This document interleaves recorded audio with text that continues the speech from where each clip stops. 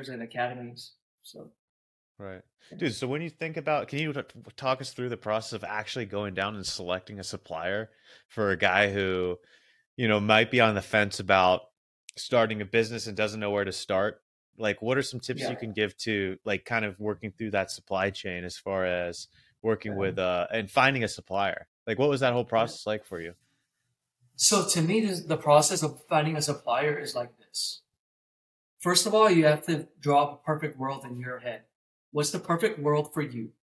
Now you dive. Then you start diving into, okay, now what is possible, and then you start, molding what the perfect world is to you, because you're like, okay, I want this, but at this moment in time, it's not possible, so I got to be lenient. Mm. And then when the actual choosing process from there is, okay, your lead times match with what I can do.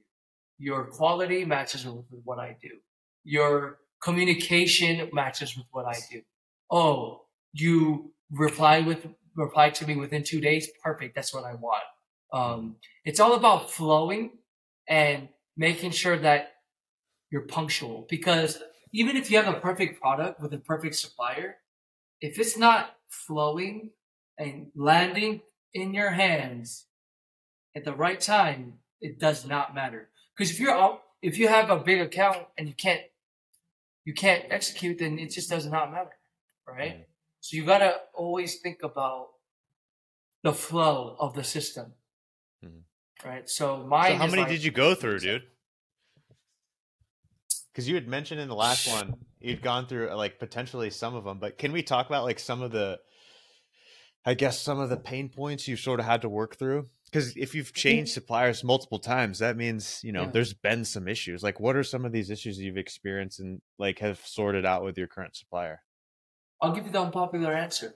I'll always give you the unpopular answer. You never stop. I'm still looking, even though I have a good one. You understand what I'm saying? Like, you never stop looking. You always have to like have in the back of your mind, is there a company that's has the same quality but I could get it for cheaper? Right. That's just the name of the game. Because as much as it was ample to make money, it's ample to cut costs.